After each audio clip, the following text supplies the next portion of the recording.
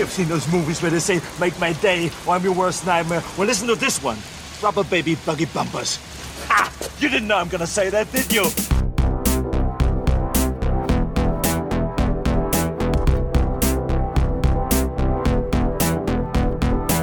Your move, creep.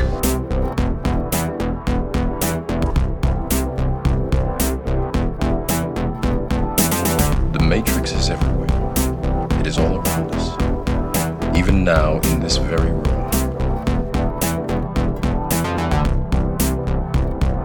Wait a minute, Doc. Are you telling me that you built a time machine? Out of a DeLorean?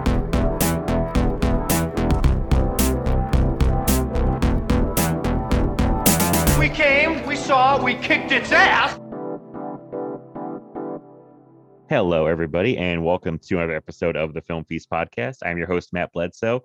This week, we're continuing our series on the retro hero movies of the 1990s. We're talking about The Shadow from 1994. To help me talk about it, I'm joined by a first-time guest of this show, but he's been a friend of the show for a while and a friend of mine on Twitter for a long time as well. It's Patrick Bartlett. Patrick, how you doing? I am good. How are you? I'm good. Thank you so much for being here. I'm glad we finally are actually getting to speak to each other, to be on friends on Twitter for a while now. So, oh no, it's an honor. I'm stoked to do it. Oh well, thank you. Yes, I don't know it's called an honor before, but I appreciate it. You're welcome. So yeah, I'm excited about The Shadow, but I'm kind of curious before we jump into anything else. Are you overall a fan of these retro hero movies from the 90s?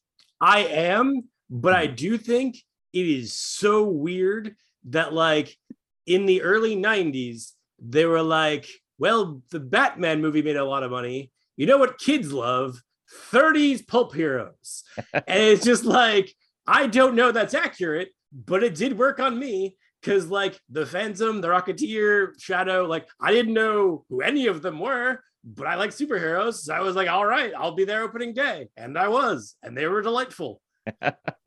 Yeah, I feel like I kind of had the same point recently too, where it was like, so the lesson they took from Batman was like kids want like 30s heroes because that movie has a very retro aesthetic, and I don't know why that's what they took. They don't want more comic book heroes, they want or modern comic heroes, they want old radio heroes and older comic so heroes. Weird. It's like no, they don't want Spider-Man and the X-Men. That's not what they're looking for. They're looking for the Phantom. Like no, they're not.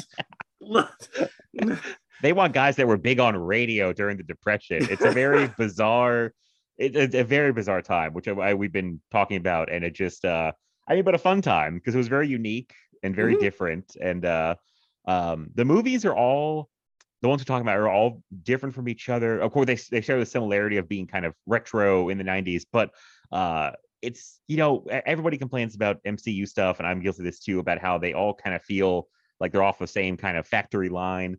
But these don't feel like they're from any kind of like focus group. It's like it's very bizarre how these all got made. And diminishing returns. Shadow, we'll talk about. This is when I think the wheels started to come off. And that's fair. I'll grant you that. yeah, financially, and it's funny because I love this stuff too, and apparently like not enough kids were going to see this stuff in the theaters. I'm sure these all killed on VHS rentals, but I don't know if the ticket sales weren't there exactly. But it worked on me. I don't know. I had a bunch of Shadow toys. Like I was all in on the Shadow, but very weird time. We'll talk more about it. But before we get into Shadow, we talk about stuff we've seen lately. So do you have a few things you want to bring up that you've watched lately, other movies? The first thing that I thought of is Spiderhead, because like I apparently wildly misinterpreted what that movie was going to be, and therefore I think I liked it better than everybody else that I know, because I was expecting, based on that poster, because I didn't really watch trailers if I can help it, I was expecting like some sort of political thriller, and I was like, this is not that at all. This is so weird. I love this. Like I didn't know this was what I was getting. This is great. I am super down with this. Like everybody else was shitting on it. I'm like, I don't understand your logic, but maybe you were expecting something different. I was like really pleasantly surprised. Like it's Chris Hemsworth being a friggin' weirdo, and like Miles Teller is there, and like Journey Smollett is present, but like Chris Hemsworth is being a weirdo, and there's yacht rock. It's just fantastic. Like it's so fun. Like it's not good necessarily in any kind of objective sense because it's so insane, but it's fun, and I had such a good time watching it.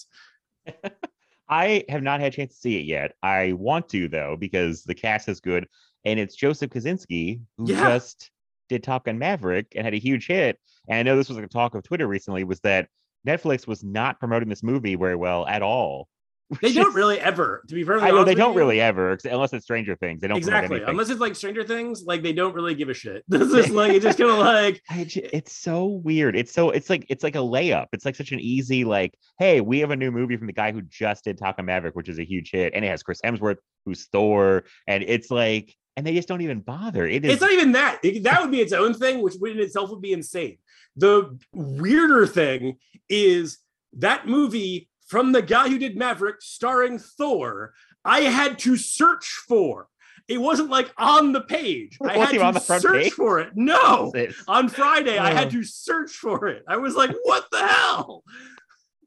That is even more bizarre. I at least thought it'd be front page of Netflix when you open up on Friday. I don't know what they're doing over there. And I don't think they do either because that's fair.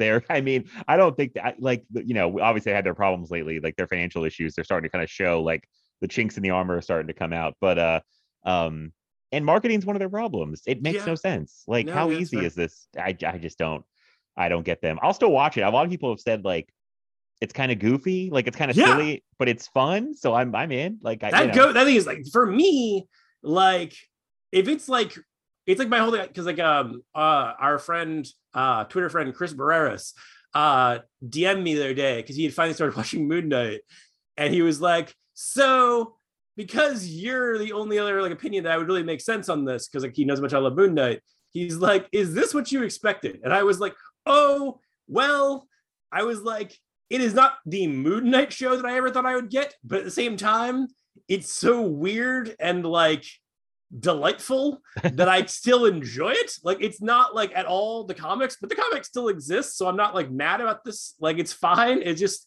and it's weird enough that I'm like, oh, this is like, it's quirky, if you will. So I was like, this is fine. I can live with this. This is okay. Like it's better than just like standard like beat 'em up. I'm like, this is cool. This is fine. It's not what I would have ever expected, but it's fine.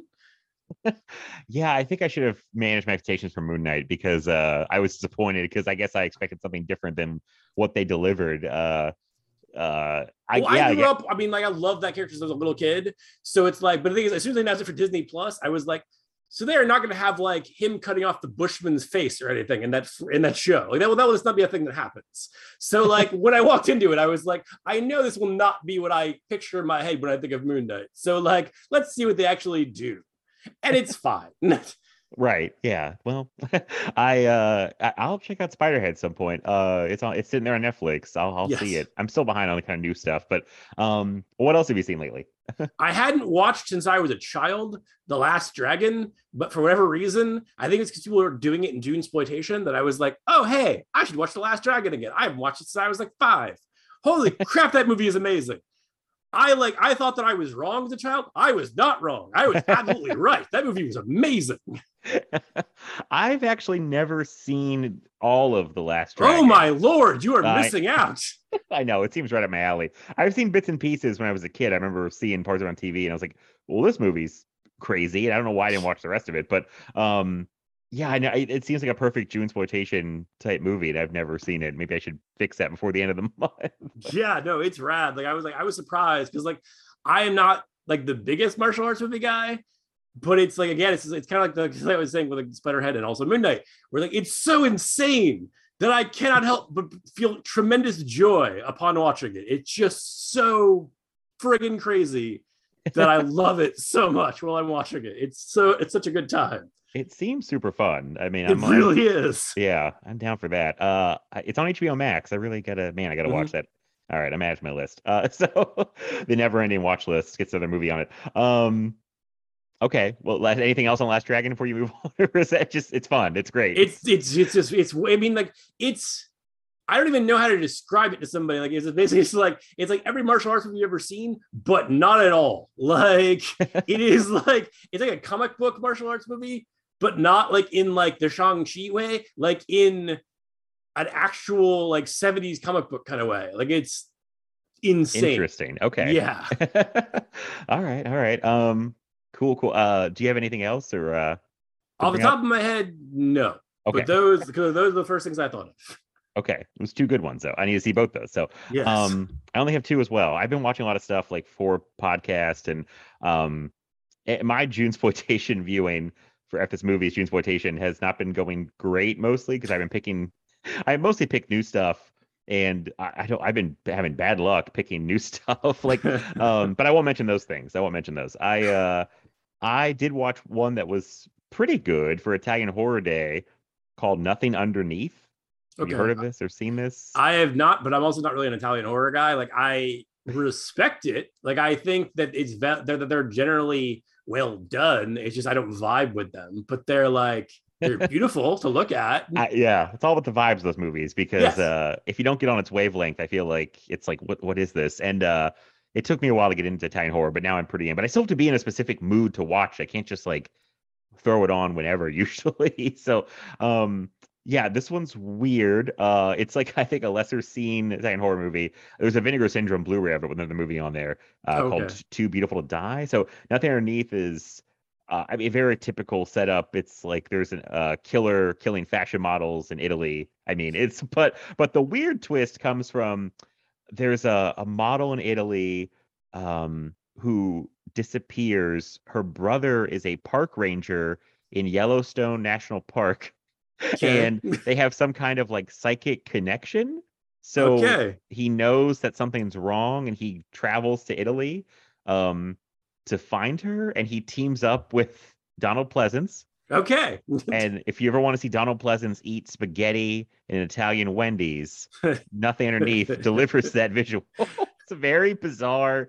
So they go to have lunch at a Wendy's in Italy and he's eating like spaghetti without marinara. And I believe he says he doesn't eat things that are the color of blood. So I mean, like, yeah, you know, it's so weird. It's very bonkers. I mean, it's funny because it's like it's for most of the movie, like the setup's pretty crazy, and there's some good kill scenes. Most of it's like fairly straightforward, but then the ending like just goes like real full-on bonkers. Like I was kind of shocked at how it ended up. I was like, oh, this is where we've arrived. And it really just goes for broke at the ending. I mean, if anyone's on the fence, like the ending is worth watching the whole movie. I mean, it was fun. I had a good time. Like it because like I said, sometimes I'm not in the mood for Italian horror, giallo, and it's like, but this was like a pretty fun watch. So yeah, Nothing Underneath from 1985. Yeah, that was a fun one. The only other one I'll mention is a newer movie that I've been waiting to see for forever. It feels like movie called Mad God by Phil. Oh yeah, I haven't seen that yet, but I do really want to see that. Yeah, it's good. It's real. So it's again like get on its wavelength because it's real weird. So if anyone doesn't know this, I mean, I feel this premiered like at festivals like a few years ago, and like Mad God is a passion project from Phil Tippett, who's a very well-renowned special effects guy, animator. He works with models a lot. He worked on Jurassic Park. He worked on RoboCop. Worked with Verhoeven a few times. He worked on Starship Troopers 2 and not Starship Troopers 2, but just the original Starship Troopers.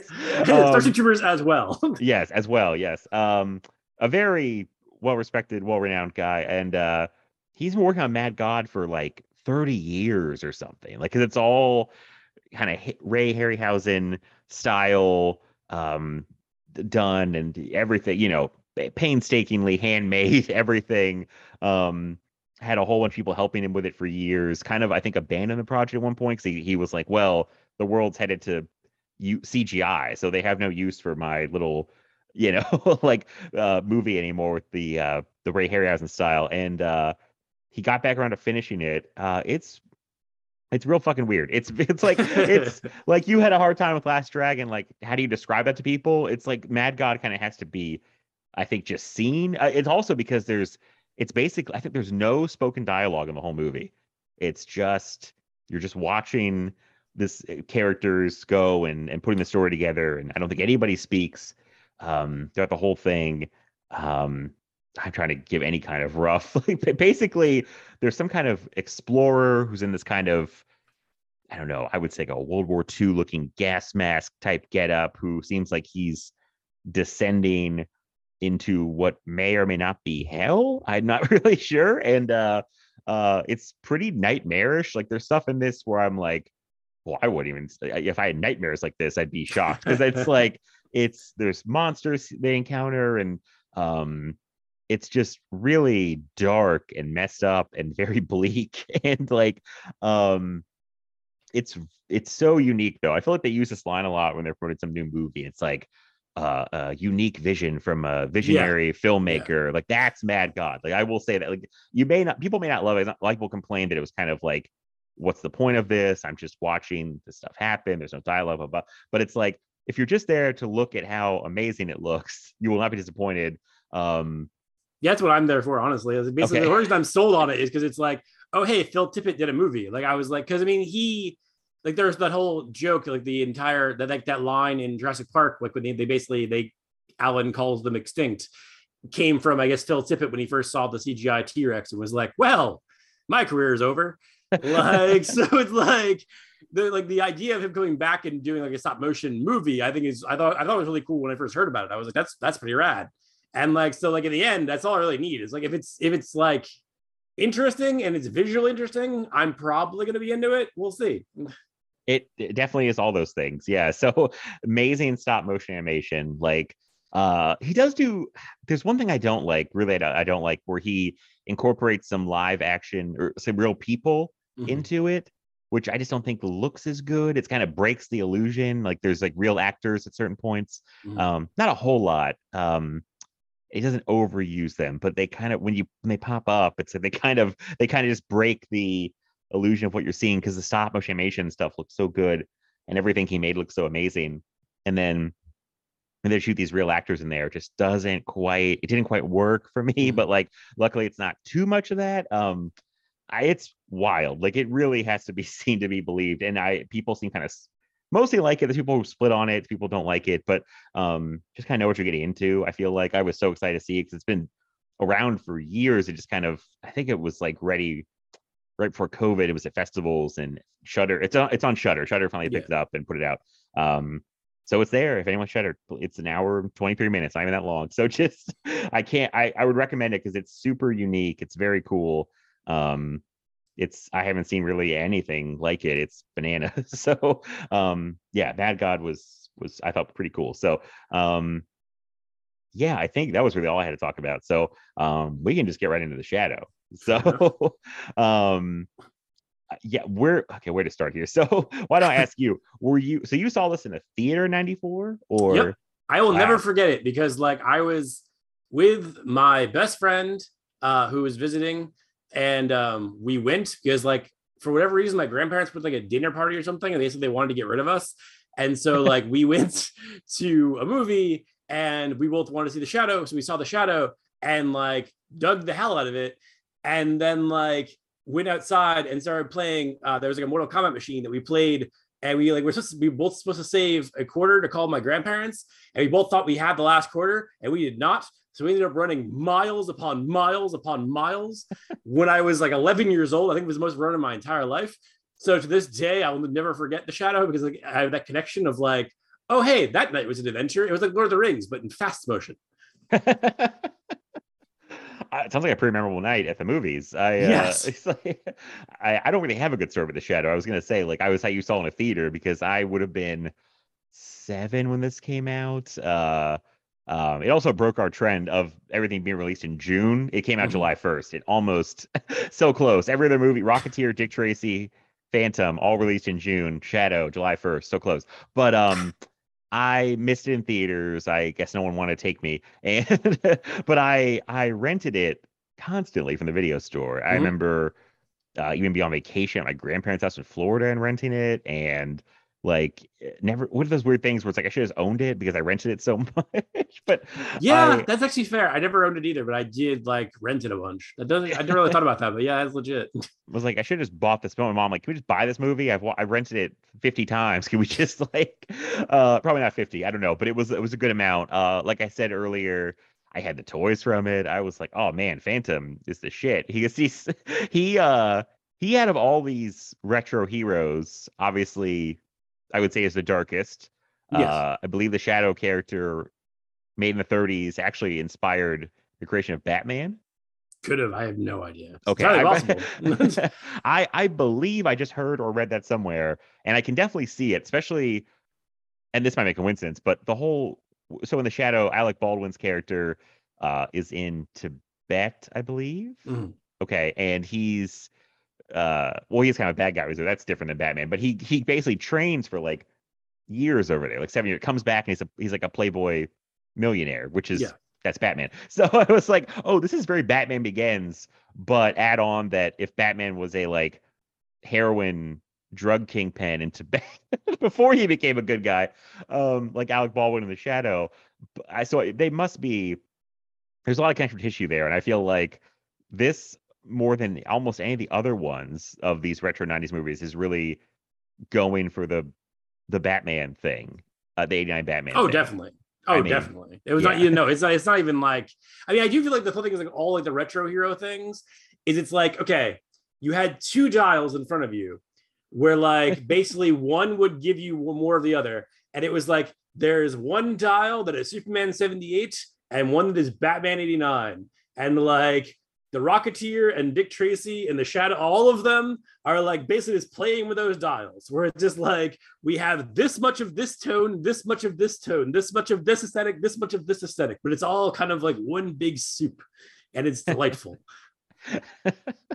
Yeah, and I feel like Rocketeer really cranked toward the Superman 78 side because it's very fun and light, and this Shadow cranked really hard to the Batman 89 side.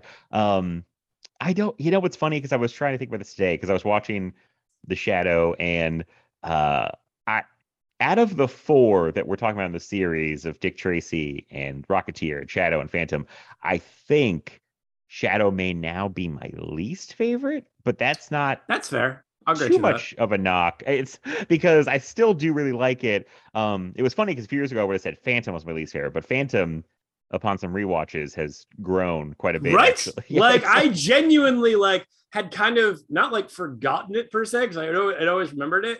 But like until the last couple of years, I hadn't really thought that much about it. Like I was just kind of like, oh yeah, that existed.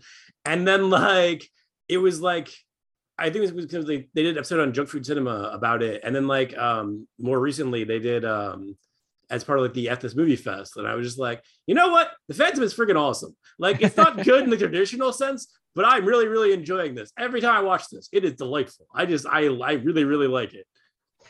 Yeah, I almost feel, and that's funny. If there was another dial you could crank for like Indiana Jones, I feel like Phantom was cranking that dial, and it almost feels like it, in a way, it kind of almost aged maybe the Rocketeer is best, but it feels like it aged very well. I'll say Phantom aged very well because I feel like it, at the time, I think was kind of written off as like goofy, and the whole purple suit, people could take it seriously. But I feel like now it's kind of earnest and just fun, and it feels like kind of a breath of fresh air amongst a lot of superhero movies that get very serious and very kind of dour. Totally. Like that is not the Phantom. Oh no, that's the thing is like that's like my whole thing with like I basically like, because I grew up a comics nerd. Like anyone who knows me knows my like comics, like my arms are covered in comic book tattoos. Like I love comic books, but like I spent years like wanting them to take comics more seriously, because like there was a period like the last one kind of was Batman and Robin, which was not at all taking superheroes seriously. And then it's like I got too much of what I wished for, like because like I got the Nolan movies, which is exactly what I wanted. But then it's like Zack Snyder was like, oh no, we're gonna make this so much darker than you could ever imagine. I'm like, I don't want that. That's not what I'm asking you. What's so funny? I kind of agree with you. It's like, because after Batman and Robin, I was like, and I was only 10. I was still like, oh man, that was not good. What have we done? Like, because I mean, my God, the Batman animated series was darker than Batman and Robin. It was like I had the cartoon was more serious. So I was like, this is not good. And then they ramped back up, and then I feel like yeah, it almost got to a point where things were a little too serious. Like, okay, guys, dial it back a little bit. Like, I want some fun in my comic book movies. Like, find a balance between Batman and Robin and like Dark Knight Rises. Find some middle ground of like something. It's fun, but it's kind of serious. I don't know.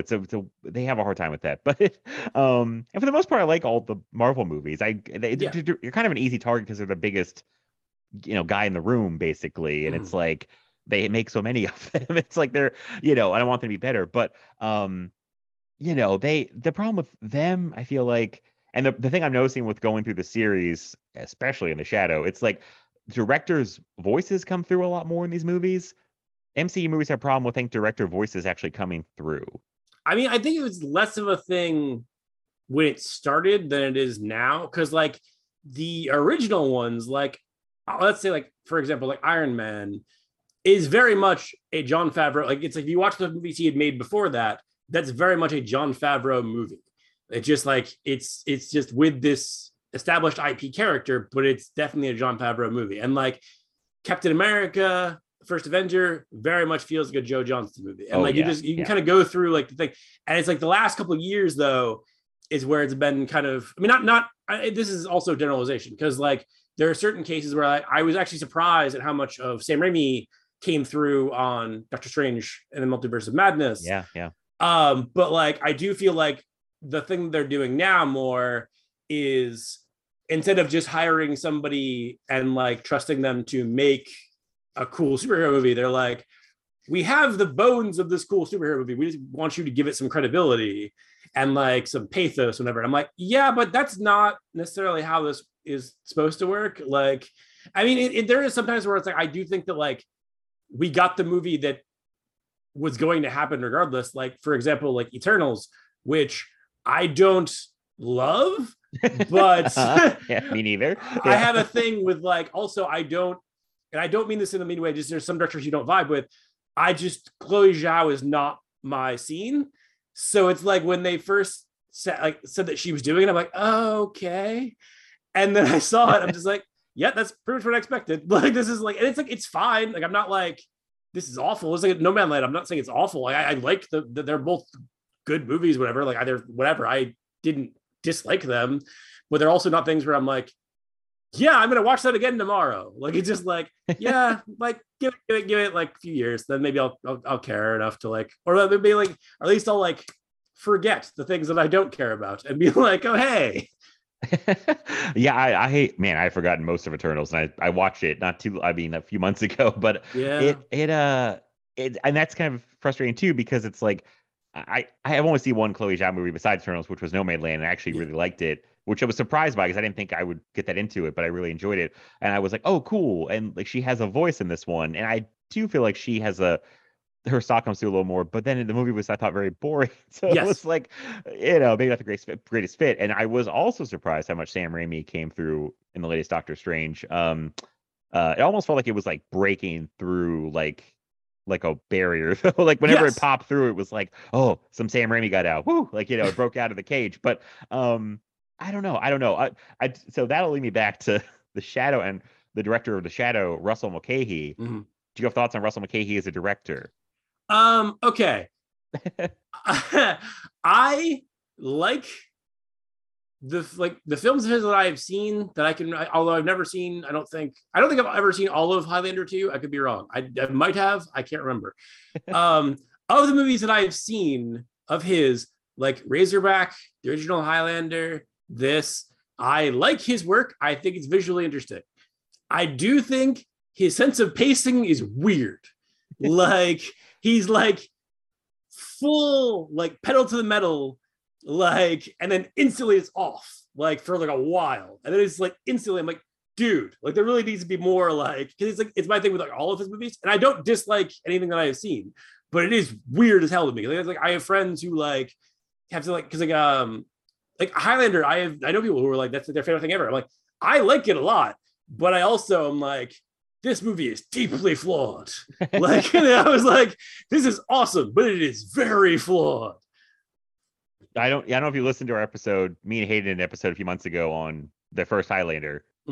and we lost our mind. I love that movie. We lost our No, mind. I like the movie. Don't get me wrong. It is just like there's so many things about it that I'm just like, you clearly like. I mean, it wasn't his first movie or anything, but it was like his first like Hollywood movie. Yeah, and I was just like, you like. There was a lot of things that you can very clearly would treating this as your film school, and that's fine. But holy crap, man! Like this is not a music video. Like that's how most of his movies go. It's like, is this music video or we admit the movie has flaws. I just love Highlander a lot, and totally, and all the lore, and I get all the Highlander franchise as a whole. But I mean, so that's what I was gonna say about him is that I think he's kind of hit or miss. But what he always has a insane flair for the, I would say, over dramatic. Everything is very dramatic, which I mean, I'm good. Look at IMDb. He's made so many music videos, and when you're making a music video, I mean, it's really all about the visuals. You don't have to worry about a story usually, you know. So he usually kills that. Like the visuals are so striking and dramatic, and he always nails on that front. I think it's funny you mentioned the pacing, because I'm curious if this was just me or you notice this too. I feel like The Shadow kind of, especially in the middle, kind of loses its pacing. And and then it feels like in the last 40-30 minutes, it feels like it has to get a bunch of stuff wrapped up really quickly. Okay. It's like almost like they forgot what they were doing, and it's like, oh shit, we have to wrap the movie up. And because this time I was watching, I was like, oh my God, there's still so much that has to happen, and there's like less than 40, not even 30 minutes. There's less than 40 minutes left in the movie, and things just start happening, like bing, bang, boom. Things just start like going, and I'm like, oh wow, we're doing a lot really quickly. Yes. It's bananas. I was like, what happened to the pacing of this? Like, it's real weird. I don't think Russell McKay always has the best grasp on like story or pacing, but the visuals are top notch. Like, a lot of great stuff in The Shadow. I always think of I love how he shoots near the opening. Totally. I was gonna say, and I think the bridge scene when like there's kind of an opening, and there's like we get to the New York City part, and I always loved how that looked. Because his New York City is very like soundstagey. It's not real, obviously. It's like a heightened New York City, but I do love the look of all of it. And I've always been struck by later. There's that billboard that has the smoke rings coming out of it. Love that. I like that's such. It's like so stuff like that. He just nails. Pacing and story, not so much. But what can you do? I thought this was weird too about The Shadow this time. I want your take on this. I can rarely think of a time that a movie gave me like a 10-ish minute intro where we see Alec Baldwin doing things. He gets taken to the prologue. The prologue, and then they just give us text after. Usually I feel like you give a text kind of thing at the very opening. Like Star Wars. Like Highlander does that. Legend, Star Wars, obviously. They give you the written kind of thing before. Shadow gives you like 10 minutes a movie, then stops. I just laugh because they stop the movie and go, okay, so here's what happened next. There's, Lamont Cranston studied for a long time and learned how to cloud men's minds and blah, blah. And now he's going back to fight evil. And they just skip over 7 years of training and just put him back in New York City, which I guess for pacing is good. I just thought it was very unusual touch. I was curious. Oh no, it's super weird. It's basically the opposite of Batman Begins. It's like, Batman Begins is all about that 7 years Batman's away. This is not that at all. This is like, hey, so we're going to show you the very beginning, and we're going to show you the fully formed crime fighter. What happened in the middle? It doesn't matter to you. You don't care. So we're just going to skip that entirely. And I'm like, I kind of care. They're like, no, you don't. And they just move on. I'm like, all right, that's fine, I guess. I don't know why there couldn't have been a montage. Like, even like 2 minutes would have been fine, but okay. It's like they ran out of money. Kind of. And they were like, oh shit, we don't have the budget for that training montage where he learns all the tricks at Cloudman's minds. And it's like, just put up some written text and we'll just jump to New York City. Like, I just couldn't help but laugh. I was like, this is so unusual, such a weird move to like to set it up for 10 minutes, shoot a bunch of stuff, and then just show us like to let us read what happened and then jump back. Which I mean, I kind of appreciate we just get to him being the Shadow at that point. Because I mean, speaking of comic book movies in general, I'm not a huge fan of origin stories. See, I'm actually the opposite, where it's Oh, like okay. I love origin stories because like I grew up like just like that's I always like I that's why like as many times as you want to give me like people have complained about it. I was like as many times as you want to show me Spider-Man's origin story, I'm fine with it. It's fine. We can keep watching Uncle Ben die. I'm not gonna be stoked to watch him die, but I'll still do it because it's a brilliant story to watch like the fully like the Spider-Man become Spider-Man. I'm super down. I get people not liking them, but like for me, it's just like I don't know. It's like my favorite Batman story is Year One. So there you go. Year One is a pretty great story. It's funny because I walk around now and say to people, I'm like, I openly will say like, I never need to see Batman's parents get killed again. I never need to see his parents get killed again. I don't need to see Uncle Ben die.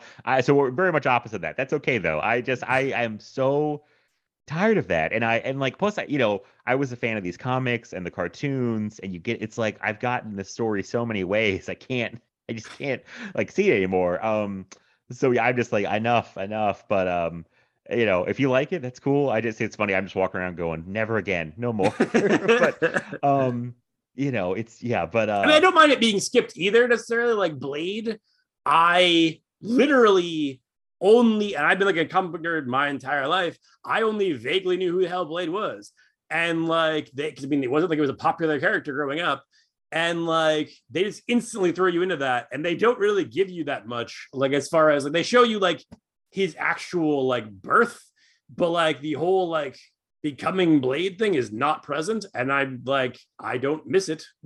Oh no, not at all. Not at all. But I mean, especially how hot Blade starts. Like, I just watched literally yesterday. It came on TV, and I couldn't change the channel because it had just started. And the introduction to Blade is like one of my favorite things in a movie ever. When Wesley Snipes walks into that like blood club.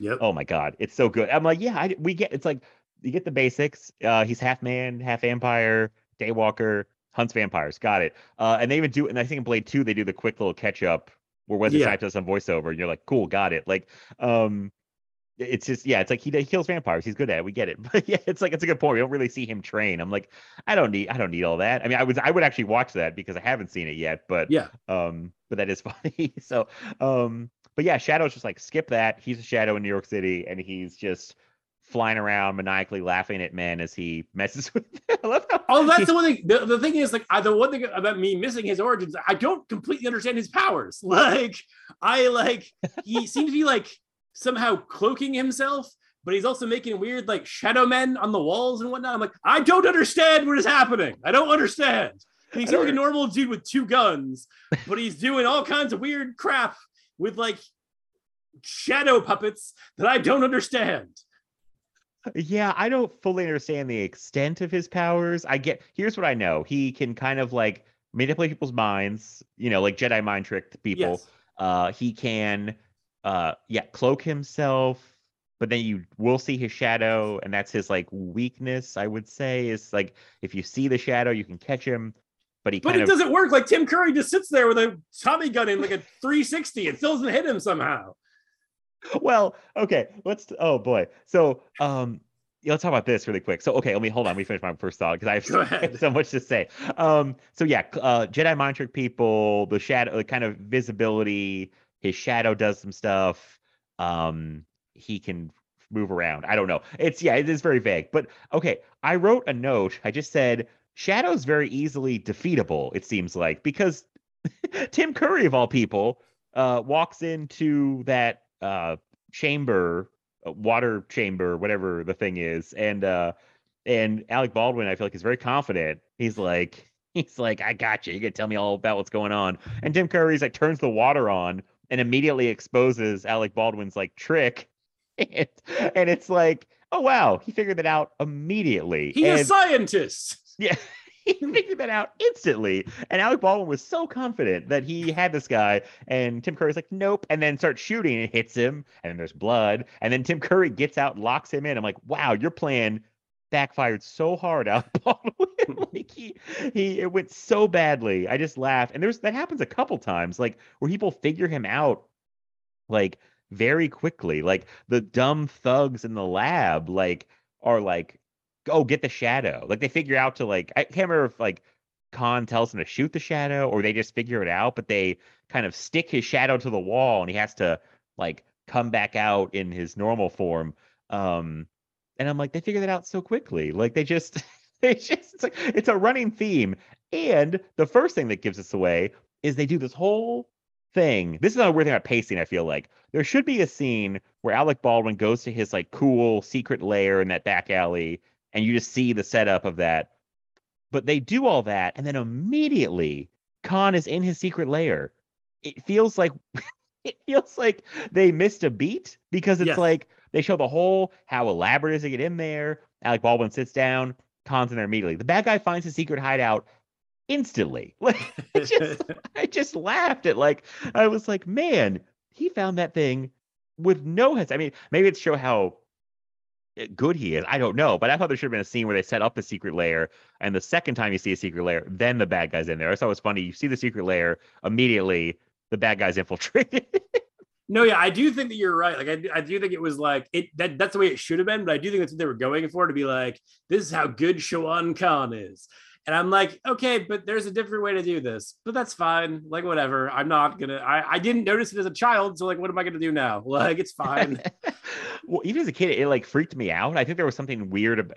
I don't know. Like he freaked me out. Like the first scene when Khan like is in the museum, makes the guy kill himself for some reason. Really, like made me uneasy as a kid. Yeah, I mean, well, it's a dark scene. I guess that's for some reason. But the way he kind of comes out behind him like a monster. So it's like he just kind of like it's like a slasher or something. He kind of lurks up behind him, and then he makes him just kill himself. It's like, oh, this is really dark. Like this is some dark, some dark stuff in here for a movie aimed at children. I mean, yeah, that is. I mean, but to be completely fair, like that's. I remember like it's also like. Something I mentioned to my mom recently, where I was like, I do feel like kids bounce off stuff more easily because like when you're a kid, you don't like you're not like escaping into a movie, you're just like watching it and you're aware it's just make believe, whatever. Right. Because like I remember like when like talk about like Batman Returns and everyone just like parents being up in arms, and it was like I remember seeing it when I was like 9, and like I was a 9-year-old, and I was just like, I mean, why is any of this like a thing? Like it's weird Penguin Man and like woman brought back by cats. Like I was like, I don't understand what you think is gonna happen by me seeing this. Like I was like, but I assure you we're fine. Yeah, I was so young when that came out, and I was allowed to watch it. Nobody cared. It was Batman. And then I didn't hear years later there was a controversy when it came out. And and I was surprised. I mean, I knew it was kind of like a dark movie, but I think parents overthink things for their kids. Like I think they think we're thinking about the same way they are. We're not. Like I'm like Penguin Man. Of course he like eats fish raw, or like you know. I don't think I got any of the. I don't think I thought it was like overtly sexual. No, because like, I didn't know what that meant. Like, so it's like that's the other thing is like people do that, and I'm like, there's jokes in like I was about this the other day with somebody where it's like there's jokes in Spaceballs I didn't understand until I was like in my teens, but I watched it like 10,000 times as a child and I thought it was hilarious. It just didn't get those jokes. There was other jokes that I did get. So it's like there's tons of stuff that children will enjoy, and there's other stuff that they'll just ignore and move on. They're not going to ask questions necessarily. They're just going to keep moving on with their lives. Right. I think it's going to cause way more issues than it does for any kid. Like I didn't think about that hard, Mom. I just saw some cool shit and enjoyed it. Like I wasn't really processing what I was seeing. So and Shadow has some weird stuff. Like I feel like it's funny because this is written by David Koepp, who's a very renowned screenwriter. And I don't know if some stuff happened in making it or rewrites, or I'm not sure. Like, but I think there's kind of an odd tone thing with Shadow because it's the darkest of all four of these, I would say. Dick Tracy, it's kind of dark, but like, but it also has like it tries at humor, and I don't know. Some stuff's funny, but I think sometimes it's like, are you trying to be funny? Is it supposed to be? It's awkward. Like some of Alec Baldwin's like line deliveries are like so deadpan. No, I think I say before, like it's like the Superman 78, Batman 89 knobs. We're just like we're like treating this as like tongue in cheek. We're treating this as deadly serious. What are we doing in this moment? Yeah, I mean, from moment to moment, sometimes it's like different. It's like, oh, now they want to be a little funny. Like sometimes he has one-liners. Like I thought it was weird when he's fighting one of those like thug henchman guys in the lab, and they fall and they land on like a gargoyle or something, and he says to him like, he lands on top of him, the guy dies, and he's like, next time you can be on top. And I'm like, what? Like, what are we doing here? Just, it's like, that doesn't fit anything that's happened. And yeah, he has some, what does he say to her? They're talking about their dreams, him and Penelope Ann Miller. And she's like, oh, I dreamed I was on a beach and it felt amazing and blah, blah. And he just like deadpans, like, what does he say? Like, I dreamed I was being killed, or I dreamed I ripped my face off and I was another man. And she's like, you got problems. Like, you need help or something. And I was like, that was a weird comedic beat. Yeah, I mean, Shadows, that's kind of the story of the Shadow. This time I was watching, this movie's kind of like all over the place. And like, I enjoy it from kind of a like perspective of it's kind of like a fun, messy movie in a way. Oh no, totally. That's the whole thing is like, I feel like that's kind of again like the vibe of all of them is like, and I didn't do the Indiana Jones thing, but that is fair to add that in. But it's like there is definitely like this specific like war of, because even like you look at like people talk about like Burton's Batman as being like, this is the Dark Knight. It's not really like, it's like it's still a very like Tim Burton-y movie. Like it really wasn't until it became like, it's like, because at the time all you had was Batman 66 TV show, you had no like frame of reference for Dark Batman. So it was like, so comparably, yes, I get this is the Dark Knight, but I was like, it's not really. It's just like it's just darker than Dawn or Superman. That's not really like a high bar of darkness. Like, what is your like? I don't understand what you're saying. That's true. So it's like my whole thing with all of these. It's like the only things that really existed to compare to were like these two kind of totemic things. Whereas now it's like everything that comes out, because there's so much that has come out, so much that continues to come out. There's like a lot of different things to compare things to, but there really was only kind of that at that time, where it was just like there are these like Superman movies that have 4 of them of differing quality, and then there's like I think there was 2 Batman movies at this point of I would say good quality, but it's just like that's all you really had for like if you're a filmmaker to try to be like, this is a comic book movie. Like they didn't like necessarily, because I feel like the only person who had like an actual like vision of like what they wanted a comic book movie to be, like what a comic book is when Sam Raimi made Darkman, like, and he made up his own superhero that was in the vein of the Shadow, but it was very much like it had elements of what Burton did, but it was also very much like Sam Raimi having proving before Spider-Man, he understood how comic books worked, like how the actual medium of comic books worked and how to translate that to film. But I feel like not a lot of people were making them. Like, I don't know that Russell Mulcahy actually cared about comic books as much as like he was like, oh, cool, it's a chance to do this basically like over the top action movie. And like, because if you're breaking it down, like Highlander is basically a superhero movie, if you really break it down. So it's like, in that vein, like I get why it is the way it is, because it's like you didn't have, if you didn't read comics, I feel like you didn't have a North Star to go with, except for like things that were not necessarily like what you're trying to do. Yeah, and at the time, they didn't really have much of a template to work with off what comic book movies were like. They, it's so funny. It's like, I feel like the paths diverge, like, especially in 2008, because 2008, you get Dark Knight and Iron Man. And I feel like you go 2 different directions. You go, the MCU route, which is like more jokey and a little lighter for the most part, or you go the Nolan route, which is like more grounded and serious. And now it feels like every super movie is one of those 2 things. And exactly, because now it's just like that's kind of like where that's like those are the polarities. Yeah, it's like, which one do we want? But this time, I don't think they really knew. They were just like, I'm just making a movie. Yeah, exactly. And it's funny you bring up Sam Raimi, because I almost forgot to mention this. I'm glad you said something, because did you read that Sam Raimi originally wanted to adapt and direct? Oh, yeah. Okay, yeah. He was denied the rights. They wouldn't let him do it, which is like a bummer. But he made Darkman basically because he couldn't do the Shadow. The Darkman is like his version of the Shadow. Oh, no, that's the thing that's like hilarious. Is like Sam Raimi ended up making the biggest comic book movies ever made, some of the biggest movies in general ever made. But like when he wanted to make superhero movies, they basically just kept being like, go away, go make your goddamn Evil Dead things. We don't want you here. It was like, he's like, I want to make a Batman movie. Like, yeah, that sucks. We're not doing that. It's just like, I think a Sam Raimi Batman movie would have been amazing, especially better than what Joel Schumacher did. But like, well, yeah. And I mean, now I kind of enjoy those Schumacher movies when I have distance from them. But I would rather have a Sam Raimi that movie, all day long. But I mean, it's so funny they denied him, and then he goes on and makes like, yes, the biggest super movies of all time. It's like, like, because I really feel like he nailed it. I mean, really better than like anybody with his Spider-Man, the first couple Spider-Man movies. It's like that kind of captures to me like what I want a comic book movie to be, and I feel like no, it captures like Stan Lee, like his voice, like it's very much like a Silver Age comic book come to life, like those first two. And actually, I would still argue three. Like, I think the one problem with three. Well, the one problem.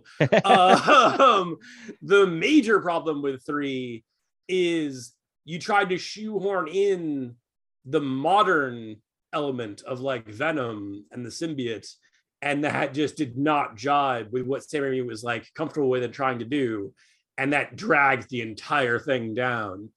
So like, but I feel like the reason the first two work is because he did understand how like Silver Age comic books work, so he knows how to bring them to life. And I feel like that's kind of also the thing, also like Golden Age comic book, because I feel like like Darkman is very like, there's definitely Shadow, there's definitely Batman, there's a very like old school vibe to it, while also feeling very like dangerous, which is cool because you don't actually get that in superhero movies. Definitely not now so much, right? Like, certainly not then.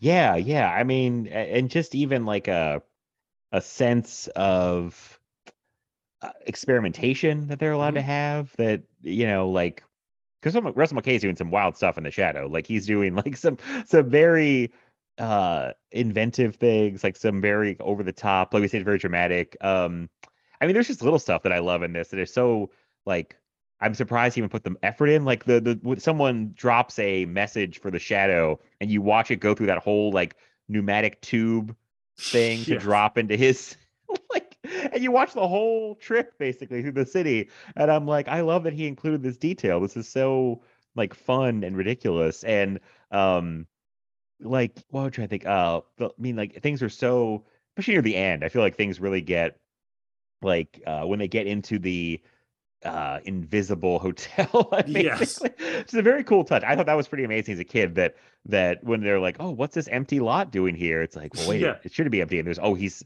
brainwashed an entire city, and there's actually a hotel here. And then you get in there and there's all this like crazy stuff. Like I like talking about over dramatic. I love when Tim Curry's like losing his mind and spinning around with that Tommy gun you already kind of talked about. That also is a recurring theme through these movies. Someone wildly shoots a Tommy gun at some point in every one of them. And just freaking out. And then I don't know if it's better or worse that the Shadow like doesn't just kill him, he makes him kill himself. I'm like, Jesus, like that almost feels more malicious in a weird way. No, that's fair. Although I will say, it's like, it is weird that like, and this is in no way an insult to John Lone as Shawan Khan, because I actually still to this day, a big part of the reason I remembered this movie is I always really liked that villain. However, having said that, the fact that you had Tim freaking Curry and you just used him to be like the friggin' sidekick villain is insane to me. Like, he's Tim freaking Curry. He's Darkness, for Christ's sake. Like, he is the guy who was supposed to be the Joker, but he was too scary. Like, holy crap. And then...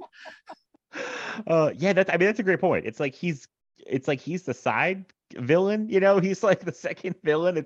It's a little I mean, he gets a great scene where he gets to freak out and shoot the Tommy gun. It's like, that's what every scene he's in is great. Like he sells the crap out of all of it. Like he's only in like 3 or 4 scenes, but all of them are exponentially better because he is in them. So like, I am in no way, there is no shade whatsoever. I'm just simply saying, holy crap. Like when you sign Tim Curry, you write him some more scenes. Like, good Lord.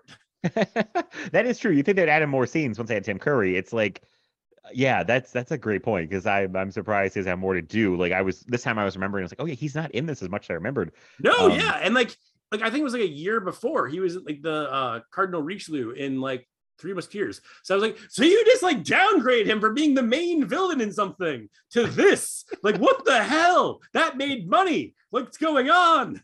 Very weird. I don't get it. But everything he does is memorable, because I remember every bit that he's in. So, but John Lone is kind of great because He's he has so great. he has some very him and Alec Baldwin, I think both have some very what's the word? The way they choose to read some lines are kind of bizarre, but like very memorable. Like, so, I mean, the way John Lone, the way he has a great voice, I feel like, and Yep. just the way he says some stuff.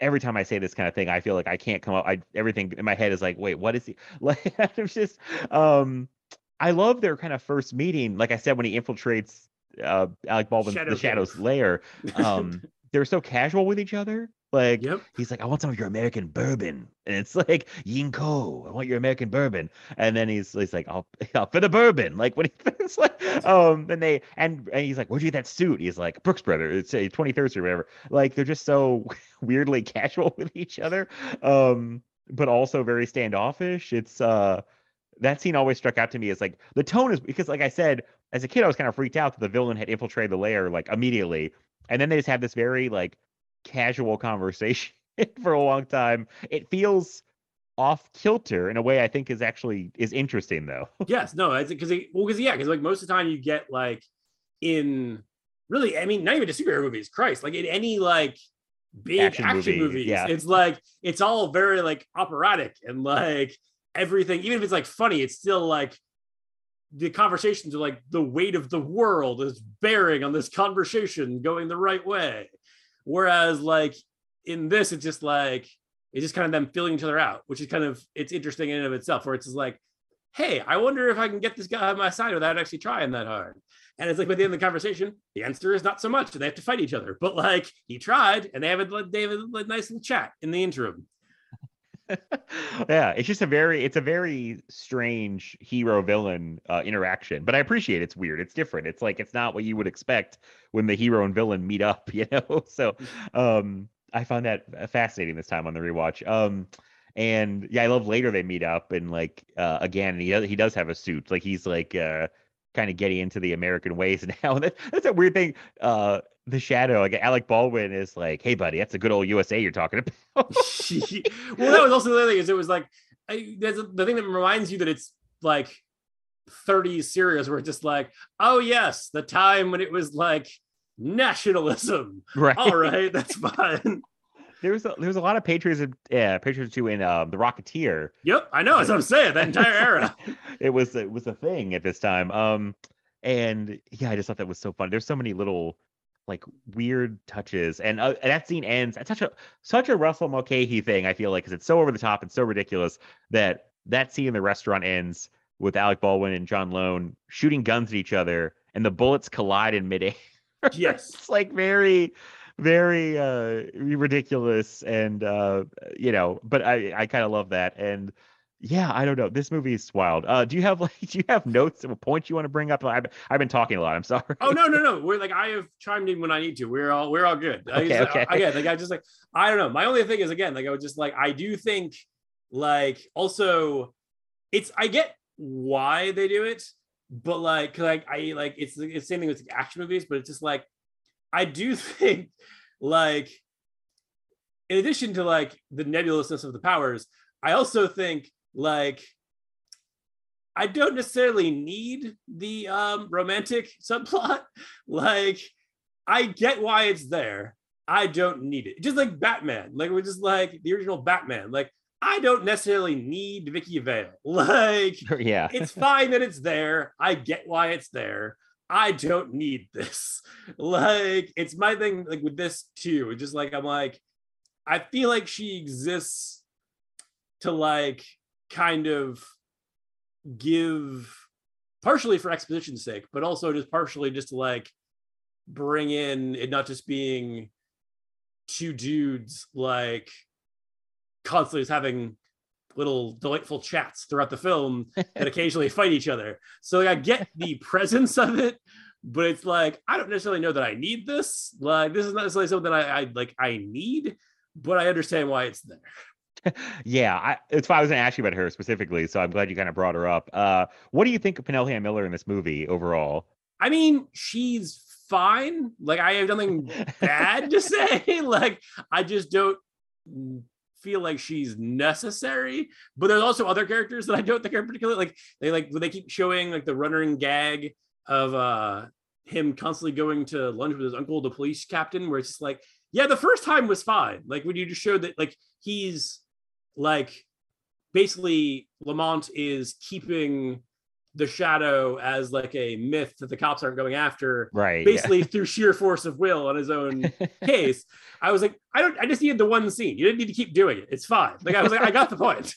Yeah, that's kind of the thing with the pacing too. It's like we go back to that before we get to like any more important stuff. You know, it's like Jonathan Winters too. It's like this actor has been many things and has like 3 scenes, 2. I don't know. It's like it's like let's get him for a couple scenes. Like we have him for a day. I don't know. It's kind of like the first time makes sense because you want to know like he's using his powers to kind of push so they don't go after the Shadow basically. Yes. And Penelope Miller though, back to her, is interesting because even as a little kid, I thought, man, this lady feels like a real weirdo. Like I think she has this like she's a stone cold weirdo. I like she is playing kind of, I don't know if ditzy is the right word. It's a little more than that. She's just very like in her own little world, it seems like, which I guess may have something to do with her telepathic powers, which is an interesting wrinkle to throw in. Like, yes. I always laughed. I feel like he was a kid at the scene. Not me, not laugh, but like when he tries to use his powers on her, and she's like, "What are you doing?" Like she's like, and it's like because he's all dramatic with the looking at her like you're not gonna. I think does he forget him or something, and you're gonna forget me. It's very much like the Watto thing in like when Qui-Gon tries to use the Jedi mind trick on Watto. Yeah, it's very much like that, where it's just like she's just deadpan. Like, what are you insane? Like, yeah, no. What are you insane? What are you doing? I'm not gonna forget you. And she's, yeah, I just always thought she was like, in this specifically, was very weird and quirky. Obviously, she's a very beautiful woman, but like this, she's just this like.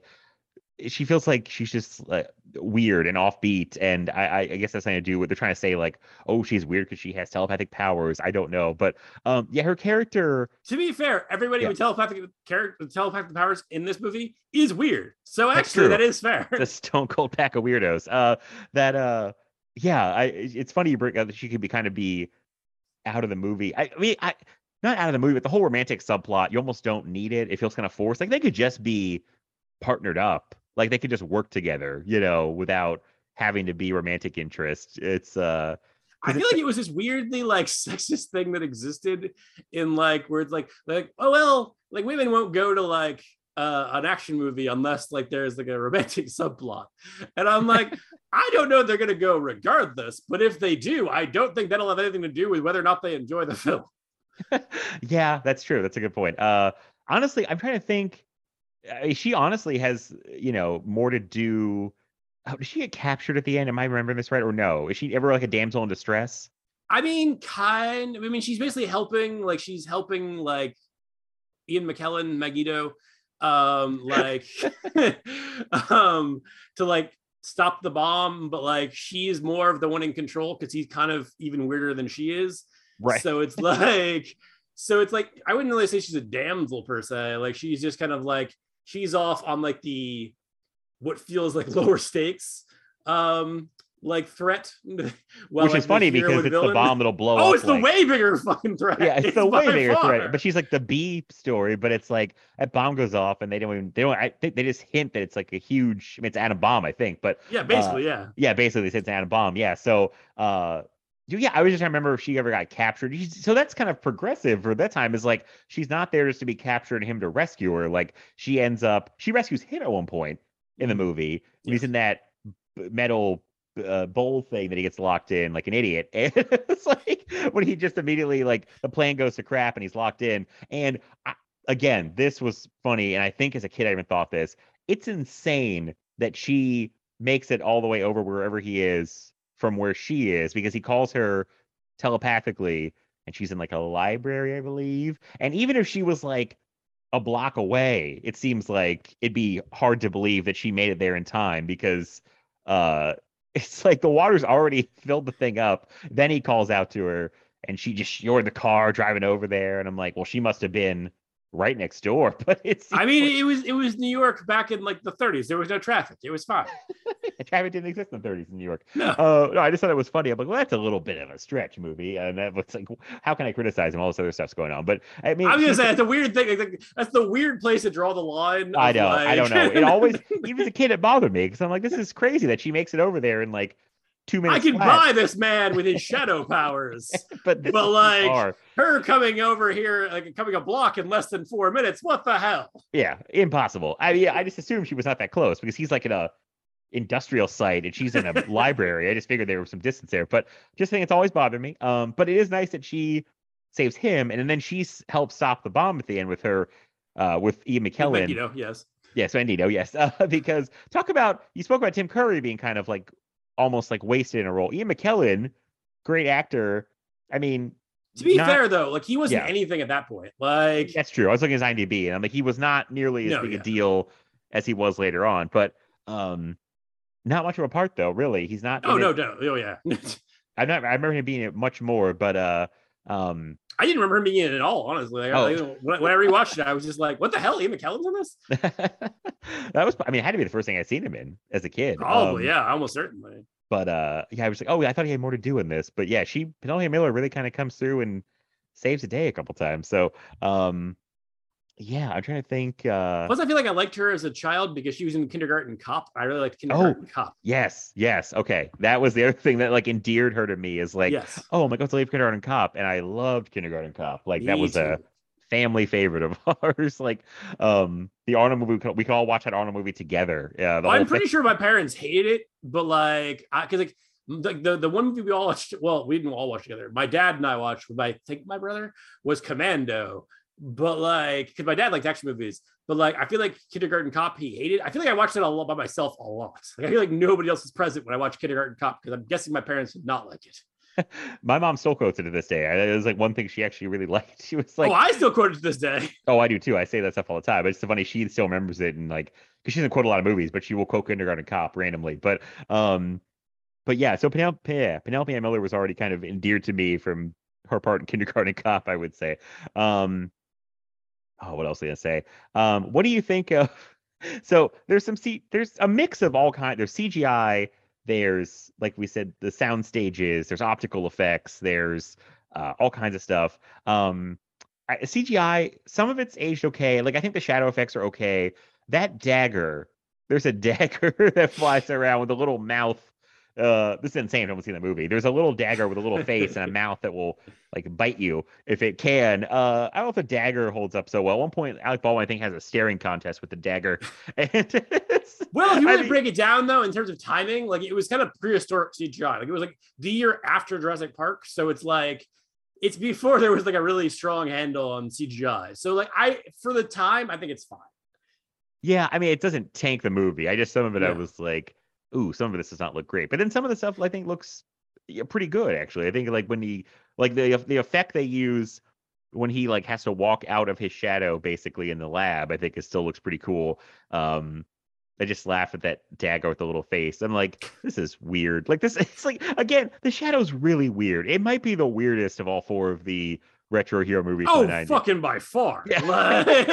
With like all the mysticism and the mind powers and the only one that comes close is Dick Tracy. That's not even for like the same reasons, just because like, oh hey, we actually made the big fat face guy, like and like whatnot. That's the only thing that makes it weird. Like it's just like it's not actually a weird movie. It's just like it's like flat top. He's an actual guy with a flat head. That's what we're doing. Like they were really committed to the character bits of Dick Tracy, which is like the weird thing. Like Mumbles is weird. There's some weird touches. But yeah, Shadow with all the stuff going on is just weird, and it's like it's very strange. Like I do some of the plot stuff and it just the pacing sometimes like throws me off, and that's probably why I said it's my least favorite of the four, but I still really like it, and I do appreciate how weird and like over the top it is. Again, Russell Mulcahy is a visual director. Like like visually it's gorgeous. Like there's stuff, especially like that whole shot of like when like like Showan Khan's, and I think like a kimono or some such, like a big robe. Oh my type god, thing. he like comes up in the And he like comes out of the floor almost like, Yes. it's like the same kind of pattern. That is so cool, and like that's just such a cool like look, and like again like all the stuff in the movie, like visually it's amazing. Like it's just like I feel like if we're like talking like of the four, I was like it's the weirdest, but it's also like the visually like it's the most visually interesting by far. Like because it just like is constantly because like with the effects. I was like I will say though I do like that kind of thing where like it was kind of like the thing that kind of has died off recently when they just like kind of like want to CGI everything. Doesn't matter. Like we don't need to build anything. We don't need no, just CGI. It's fine. Like I do like when it's like there's a mix of like, well, the stuff we absolutely can't do otherwise, like weird face dagger, we're gonna use CGI. But like this thing we're gonna do optically. This thing we're gonna do stop motion. This thing we're gonna do this way. And it's like it does kind of, I don't know. It's like it's almost like I remember hearing the way that they did the different Steve Rogers in First Avenger was basically because they never did these the same way like twice like per scene, so like your mind can never completely catch up with the effect. It's kind of the same thing with this where it's like because it's like so many different kinds of like ways of accomplishing these visual tricks that your brain doesn't completely catch on and reject anything because you're just like there's always just constantly more stimuli. Yeah, that's that's a good way to put it actually. It's and I like that. I mean that he's using everything to make it work at the time, like and yeah, there's just I mean there's a lot going on, so it's you kind of tricks you, and yeah, I don't think anything stands out as particularly like terrible looking. Like I just watched the movie Mimic recently. The director's cut for the first time, and I know that movie had a lot of problems production wise, but like that movie's from 3 years after The Shadow, and they have some big CGI bug people, and I thought they looked terrible. Like I thought they really did. Which is you know that sucks because Del Toro usually has great visuals, but like that's I will say that was probably also like way less money spent on it is my guess because it was Miramax that put out like Mimic, whereas this was like a big studio tentpole. So like I feel like the bar was set differently for CGI. Yeah, and I don't this. So The Shadow, I'm glad you brought that up about the money. Like I think it cost about 45 million. I think. Something like that. It which is a lot for 94. I mean, that's like that'd be very mid-budget today. But no, yeah, totally. Today that's like that's like the Netflix movies they made before they started making blockbusters, and they were like, "Hey, remember these movies you grew up on in the '90s? Here they are." Oh, maybe I was wrong. It looks okay. If I need to be believed, I thought I read something higher, but it says the budget's 25 million. Holy crap, that's really low. Actually, I'm surprised it only cost 25 million. Yeah, because now I'm actually more impressed. It made 48 worldwide, which I remember reading. They said it was a big disappointment, which I guess, yeah, I mean, you want more your money back, and they probably spent a lot on marketing. But I thought it like really tanked. I think the Phantom, the next one, is the one that really the Phantom tanked hard. Yeah, like yeah, that definitely lost money. That was in the negative. So, but yeah, I mean, I read Shadow was like they had a video game planned for it, and that got canceled because no one cared about the movie. It had bad reception. There was more toys to come out. They canceled those because the reception was bad. So yeah, but I'm like, that's not terrible, but I'm sure it's not what they wanted. But it's like, yeah, this was definitely already the signs. I mean, Rocketeer didn't even do that great. They were disappointed in that. But well, yeah, that was like, yeah, like there's a weird thing of like when they were like, hey, you know what kids like 30s pulp heroes. It's like, no, they don't. That's not what anybody wanted. Like we all accepted it, and like we were all happy with what we got, but it wasn't like we were like, hell yeah, like.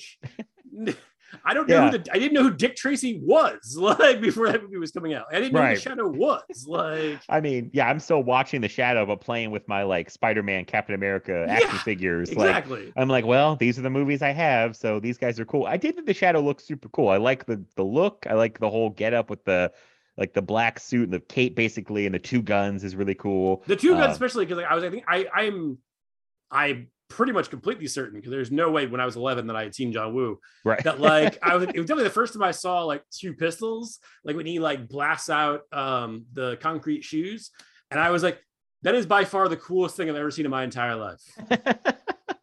Granted, I was 11, so I didn't have a lot like to draw from as the coolest thing in my life. That's but true. to that point, that was the coolest thing I had ever seen.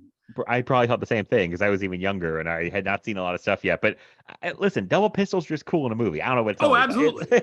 And yeah, I thought it was so funny. It's like I'm going to shoot the concrete off with these two guns. I'm like, I don't know if that's going to be safe, but go for it. Oh, it's not at all. But at the same time, like he clearly is not somebody who's terribly worried about the safety of others. Like throughout that entire movie, it's just like again, like the point you mentioned, like when he like drops the guy off the building, just like there's a little Bon Mott when he dies. Like it's not like he's like Batman, where it's like, oh god, the loss of life. Yeah. It's like, well, you're dead now, so I'm gonna move on. Yeah, he doesn't seem concerned about killing people. No. So, yeah, no, I think he has a very cool look. That's why, like, I was drawn to look because I'm like, he is kind of close to Batman. He's dark. He had two guns, very cool. There was a toy for a car, which doesn't have in the movie, which I was very disappointed about. Like, he had a sweet, like, Batmobile type car they didn't put in the movie. I mean, they had the pieces there. Like, I think this one, I'm surprised this wasn't a bigger hit, but it opened right after The Lion King, which that was a mistake. And like every kid would see. I mean, I saw Lion King in theater. I didn't see The Shadow, so I saw both. Oh well, yeah. That's. I wish someone would take me to see The Shadow, but nobody would take me. But Lion King made who knows how much money, a ton of money, and something came out right after The Shadow 2 I was reading that kind of didn't help either. We got like sandwiched between two big movies and just didn't stand a chance, basically. And to be fair, though, I enjoy The Shadow. Don't get me wrong. But The Lion King is an exponentially better film. Well, I'm not gonna let's not be like, why did people go to this instead of The Lion King? Like, there's a reason. There's a very good reason. It's like how I absolutely love Last Action Hero, but that came out right after Jurassic Park, and I don't fault people for seeing Jurassic Park. I would have made time for both personally, but that's just me. Come on, I mean, to be fair, I was 10, and like I feel like I went to Jurassic Park in the theater. I know I wanted to see Last Action Hero in the theater, but I did not.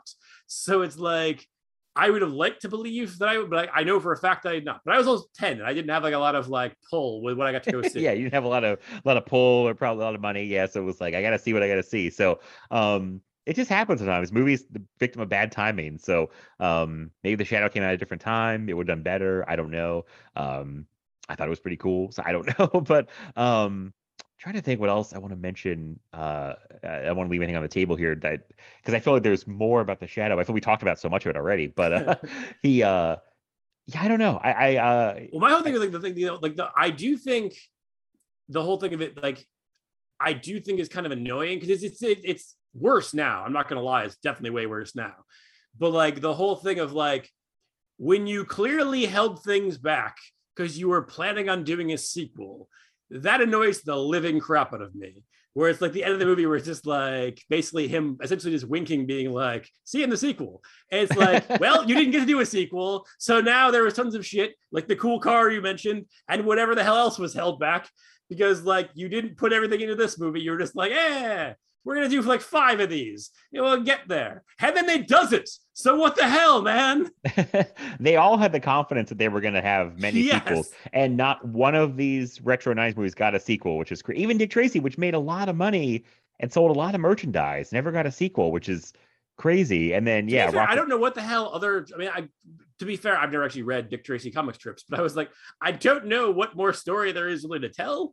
But like, that's true. They used a lot of the villains in that first movie, but they really did. Could have made up new guys like I don't know, Big Jaw and Elephant Ears. I don't know. They could, Unibrow Man. It's like they could have come up with some new guys, but I don't know. If that movie doesn't get a sequel, and then all these other ones come out and do worse than Dick Tracy, none of them get a sequel. It's kind of crazy because they all, I think, act like they're going to get a sequel. Oh, no, they were all absolutely sure they were going to get a sequel. And I'm like, well, there you go. And it's like, that's like, I mean, it still happens now, though. Like, it's just like, and I mean, it doesn't necessarily bother me, but it's always funny to me. Like, when you see something and like there's very clearly a setup for the sequel, but I'm the only one in the theater. So it's like, well, there won't be one of those. Yeah, that's a good point. I kind of get it's kind of mean, but I kind of get a kind of a sick kick out of a movie like that's so confident it's getting a sequel and then it doesn't. I get more of a kick out of it when I don't like the movie. Like, but if I like the movie, then I'm just sad, like you are. But I'm like, oh, I want a sequel. But like, trying to think of a movie that like really confidently set up a sequel and I thought it was terrible, but I'm drawing a blank. But there's movies that are just bad and you see the end, you're like, oh, you think you're getting another one? Like what? Like not the best example. I don't think I think of is so I didn't love Shane Black's The Predator in 2018. Okay. Let's not say things we can't take back. All right. I'm sorry. It's the first thing that came to mind. There are better examples. I do think the after credit scene is not good in The Predator. I will not argue that point. Okay. I'll pick on the after credit scene. Is it Boyd Halbrook? Is that his name? Yes. He gets the suit and he says something that's supposed to be cool, and I thought it was not cool. I was like, oh my God, this movie really is. I can actually tell you because I just watched that entire series. His exact words are, because the suit is called the Predator Killer. He's like, hope they got it in a 40 long, and then it's credits. Oh, that's right. The hubris of that movie. It's like it's so sure there'll be another one with. To be fair, it wasn't the hubris of Shane Black, because you read all the interviews with Shane Black, he was like, they were like, oh, what do you do for the sequel? He's like, I'm focused on one movie at a time. So clearly the studio was like, we're gonna do like 5 of these, but Shane Black was the one that was like, no, let's do this one and hope for the best. Yeah. I to be fair, I kind of want to rewatch it because I know a few people. It's popped up recently. People were like, hey, it's not as bad as you guys think or you remember. And I didn't like outright hate it. I remember I think my expectations were so high because I really like Shane Black and I'm always rooting for Shane Black. And I love. Okay, for me, have you seen Monster Squad? Yeah, it's been a long time, but I've seen it. Monster Squad is one of my favorite movies. Has been since I was 4 years old. The guys who made The Predator made Monster Squad in the 80s. I was going in there expecting something that was in that vein, and I was not unhappy with what I got. Like I was just like, this is basically a grown-up version of Monster Squad. Basically, you just have like adult versions of those characters fighting monsters, which are the Predators. I am super freaking down. Like, I was like, I get people not being into this, just like I got people not being into Predators, but I was like, there are people who don't like Predator too. I think all of those people are wrong. I think that the entire Predator franchise is awesome. All of them are awesome. Not Alien vs. Predator. Predator movies themselves, awesome. Yeah, it's like for me, I mostly like, I think I like Predators more than most people. I see people shitting on Predators lately. I don't get it. I'm like, I thought we all liked Predators. What happened? And I really like Predator 2. Just brought that up on an episode recently. That I really enjoy Predator 2. And of course, love Predator 1. And like, so I was pretty primed for the Predator. It's so confusing. And like, and again, like I forget Fred Decker or Shane Black. Like I am in. Like I could not have been more in for that movie. So I think expectations were like sky high, which was unfair. So I do want to revisit at some point. I probably want to watch the whole series here soon because Prey is coming out. Yeah, I just did because on Predator Day, like when it was like the anniversary, I watched Predator, and I have the 4K of all of them. So I was like, "Hey, why am I stopping?" So I just watched them all and like in quick succession, and like they're still all delightful to me. I enjoy all of them. I need to rewatch them, but sorry to pick on The Predator. It's the first thing I could think of. But like a movie that was just very confident there was some kind of sequel coming and it's not happening. But yeah, I mean, I would like to see more of The Shadow. They apparently had other ideas. There's a lot of lore to pull from. The Shadow, I didn't realize how like multimedia it was, where that was a thing. Like, oh yeah, a radio show. There were novels. There were comic books. There were other like older live action movies, like very, I think, 40s, 50s, like maybe even 30s. They were very old Shadow adaptations. Like serials. Yeah. It was like, so he was really all over the place. And I did read while we were make sure that Bob Kane did say that he was an influence on creating Batman. So confirm that. But I thought that was the case. But like, it's a very influential character who was all over the place and had a lot more to pull from. And I really do think Alec Baldwin as the Shadow is good casting. It might be that I can't think of anybody else because I've watched the movie for so long since I was a kid that I couldn't imagine anybody else doing it. But I think it's like apparently David Koepp even wrote the movie hoping that Alec Baldwin would play because he was imagining him doing the lines, and he's got a great voice for it. He's good at that evil laugh. The Shadow fucking laughs a lot. I forgot about yes, he does. A lot of maniacal laughter. But so I really like Alec Baldwin. I wish there was more Shadow movies. So. Well, it's like the thing is, it almost kind of makes up for like, because he was up for Batman when Tim Burton was doing it. That's right. Yeah. And I was like watching this, I'm like, okay, so he could have done this, he could have done that. I mean, like probably, I'm not gonna say as well as Keaton or like better or worse because it's impossible to say. But like I do think this proves that he could do. I definitely think that he can do the billionaire playboy thing better than Michael Keaton can. But like whether he could actually play Batman himself better than Michael Keaton can, I have no idea. But like I do think this kind of proved he knew like the way to play those characters. And I've never disliked Alec Baldwin. Like he seems like kind of a dick, but like his work I've never disliked. Yeah. I mean, he's very like comes into a part. It's very much like I don't know. What's the word? He brings a presence to it. He really like an authority. Like he always kind of plays those like I feel like tough authority figures, especially later in his career. But he brings like confidence to it. Like he definitely could have played Batman in a different dimension, different universe. Like he definitely could have done it. And I feel like that was this was his like. This is like, okay, I didn't get Batman, but they can do this, and it's very similar, and he pulls it off. No, totally. I do think it's funny. Like when I think about it's like he was up for Batman. Michael Keaton obviously played Batman. I was like, so basically, Tim Burton was like, everybody in his Beetlejuice cast was up for Batman. Like Gia Davis was up for Batman. Like it's just like Winona Ryder, maybe Robin. Who can say? Who can say? You know what's funny? I almost want to see a world where we flip. And we get Alec Baldwin as Batman and Michael Keaton plays the Shadow. Actually, that would be rad. Yes. I think he could really pull the Shadow off. Like, yeah, that would be cool. He could play like a real maniac. So that'd be great. Yeah, no, that's legit.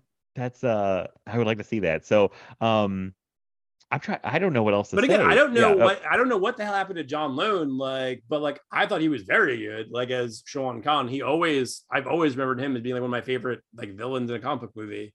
Like, yeah, he was very memorable because I think he just has a unique presence, and like I said, his line delivery and line readings are like weird and interesting. Like he freaked me out as a kid. He had a weird craziness in him. Like he just seemed kind of like a real loose cannon in this movie. Like freaked me out. I do like the whole thing with like go back to the Baldwin thing. It was like just because like I do think the thing that was cool. If you really break down the way that they portray the character, it's actually like closer to Wolverine than Batman. Just because like the whole thing of Wolverine is basically the guy who did these horrible things and is now spending his life like trying to make up for them, filled with self-loathing, more than like Batman, where it's just like Batman's like had this horrible thing happen to him and is now trying to make sure it never happens to anybody else. Like Wolverine was always the guy who's like, I've done countless things that I can't even remember that I know are terrible, and I need to make up for all of these things, which is why he was on like 47 teams for a period of the 2000s, because it was like he just had to be. That character is all about redemption, and that's kind of the thing that's interesting about Shadow. Now that I think about it, is it's not like because you could like look at the other ones, talk about like Rocketeer, Dick Tracy, Phantom. They're all like good guys, like through and through. Right, yeah. Whereas like they're like Dudley Do Right types. Whereas like the Shadow is a dude who is the exact opposite, where he like literally was a bad guy. Like they open it with him like blasting his close friend and mentor through the chest to kill somebody behind him. Like he is not a good guy. Like something happened in that like training montage we didn't see where he became a good guy somehow, and good for him for that. That is actually interesting, like for the time, especially of like, it's almost like an anti-hero situation in terms of these, which you didn't really get at the time. Yeah. And I think they have to hint, they do show more than I would expect. They show and hint that he's a very bad guy. Like like there's a flash of him with like blood on his mouth, and he's just covered in blood, and like he tells Miller at one point that he's done these horrible things, and basically a barbarian, it sounds like. I mean, I think at one point John Lone tells him like, we're barbarians. Like it's like, What are we doing? I do love that. That's a great thing I love Alec Baldwin does. He's like, they're talking in his lair, and he's like, you are a barbarian. Like he kind of does this like, you're a barbarian. He has this very dark past, like way darker than anybody else, the other heroes in this series. And the redemption story kind of makes things a little different, and his dark past is there too. That's the other thing. The movie's tone is like it's pushing against being like real dark and serious with that kind of stuff, but then kind of like fun and light with other stuff. So, it's kind of you get both there. Yeah, no, which I mean that is interesting actually. I know I didn't think about it, but that is interesting And because it's like that's what sets it apart.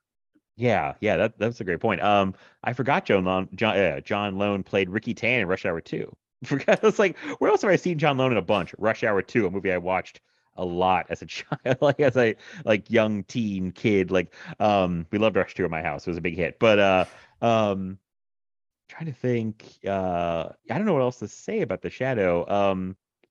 Have you seen? I want to Russell Mulcahy. Have you seen Ricochet? Yes, I love Ricochet. Okay. Ricochet's amazing. I watched another Russell Mulcahy movie that I saw last year, I want to say, with Dolph Lundgren called Silent Trigger. Have you seen that?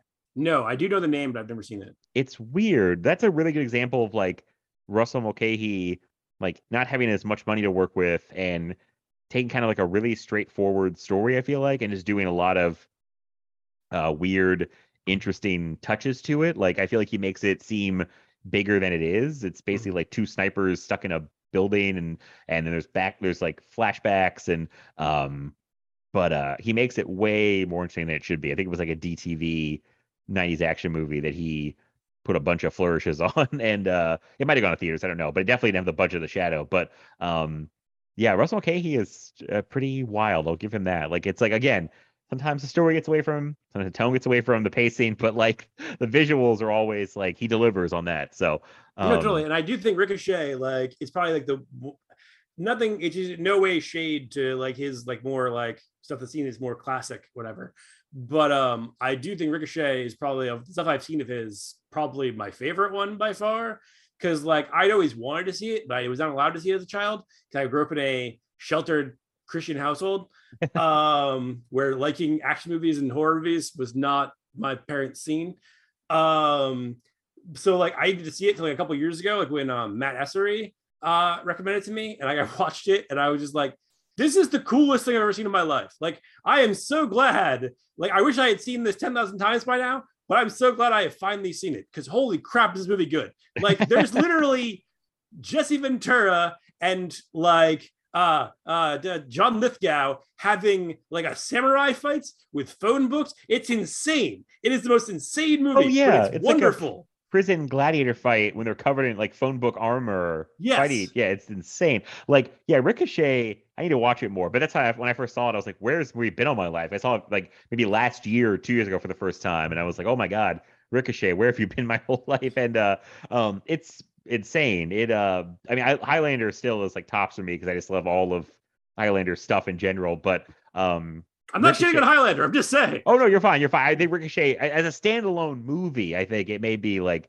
if it's your favorite, I totally get that too. It's like maybe his best. I don't know. It's like, it's insane. I just love the craziness of Russell Mulcahy. It's like he's a guy that like you wouldn't let someone like this into the MCU now, like because he's too crazy. It's like, this guy's gonna do some wild shit that we don't probably agree with, but it's gonna be interesting for sure.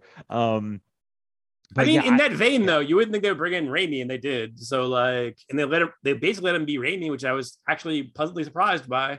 Like, that's true. I mean, yeah, I just feel like they're at the point now that I'm surprised they're not taking more chances in the MCU because, like, I think they're a couple of years from that. I feel like that's going to happen sooner rather than later. But I feel like that it's until they actually have a flop and they have to like strategize. Right. They're going to keep going with what works until the wheels fall off. But like, I do think we're a couple of years from that.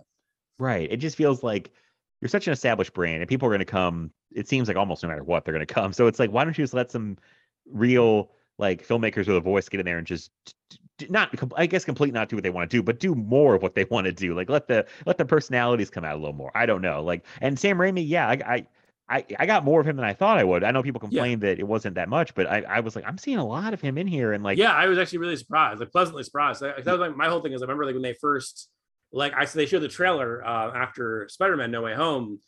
And I had friends who were like, oh, they let Raimi go Raimi on it. I was like, really? Based on that trailer, that's what you're getting from that? Because my thing with watching that trailer was they were like, hey, Sam, what we need from you here is we need you to make this movie. We need you to make it look as much like Scott Derrickson made it as possible. And then like I watched the movie and I'm like, oh no, there's definitely like visual cues like that it's in the same world, but it's also very much like Raimi putting his like stamp on every possible scene that he possibly could. So like to me, I definitely feel like there's a lot in there, especially more than like something like, and I don't mean to be insulting, but I don't care about the movie, All is the Great and Powerful, where it's like, I was like, Sam, you can't leave on that note. I just can't allow that. Like, I've been avoiding it for a long time because I don't you're better think off. I want to see it. But yeah, It's I not know a even lot bad. It's just so mediocre. But go ahead. yeah, I've heard a lot of people say that they're happy he didn't end on that movie, but I know it's not well liked by hardly anybody. But I maybe one day when it's like the last movie I need to see by him. It almost is now, but I have might just watch one left. It is for the love of the game, and I'm going to put that off for as long as I possibly can for the rest of my life. Oh yeah, I'm not much of a baseball movie guy. It's funny. I feel like I like the movies about like the behind the scenes stuff more than about the game. Like I like Moneyball a lot, which is all about Yes. the numbers and like behind the scenes stuff. But no, I don't blame you on that one. But yeah, anything else you want to say on The Shadow before we wrap up? I feel like we've No, said I think we said everything. Yeah, we're good. yeah, I feel like we covered a lot. It's still a very fun movie, very unique, Yeah. very Yeah, different. totally. Yeah. Again, probably my just least favorite of these four, but that's not an insult because I really love all these movies. So, what if you had to pick a favorite of Dick Tracy, Rocketeer, Shadow, Phantom? Which one would be your favorite? Okay, this is somewhat unfair because I haven't seen Dick Tracy in years. Oh, okay. Like, so it's like I can't say absolutely for sure. If you're pushing me right now this second, I would say, and I hate myself for saying it because I want it to be the Rocketeer, but it isn't. It's the Phantom. I freaking really like the Phantom. I don't know why, but I like it so much. Okay, fair enough. The Phantom is a great time. I think it's aged so well. I know there was a point when I went through like I think I liked it as a kid. Even as a kid, I probably was my least favorite. Then I got in like teen years, and I really was like, remember shitting on it with friends. It would come on TV. Like, oh, it was so stupid. His purple suit. This is dumb. Like we really were crapping on it. And now I come full circle back around to be like, you know what, the Phantom is fun. Well, I was trying to be too cool for the Phantom, and that was dumb because it's just a fun adventure movie. And again, it feels like a breath of fresh air in 2022 at this point. I'm like, oh, this is so fun and like different than things we get now. So Yeah, definitely. yeah. So okay, no, hey, Phantom's cool. I'm down with that. So But yeah, like the most important to me personally was like Rocketeer, because like Rocketeer when I was a kid was like that was a straight superhero movie, like in a time where I didn't really get that. And I'm like, hell yes, this is the coolest thing ever. Like, and it's like I watched it again now, and I'm like, I do like it still, but I was like, I watched Rocketeer and Phantom like as a double feature like not too long ago, and I was like, I hate myself, but I like Phantom better. I don't know why, but here we are. No shame in that. All right. Well, yeah. I guess that's it on The Shadow. This has been a ton of fun, though. Anything you want to plug or like where people can follow you before we wrap up? I have a link tree that is on, I think, all of my social media. Basically, I am Alleyway Crew, ALLEYKREW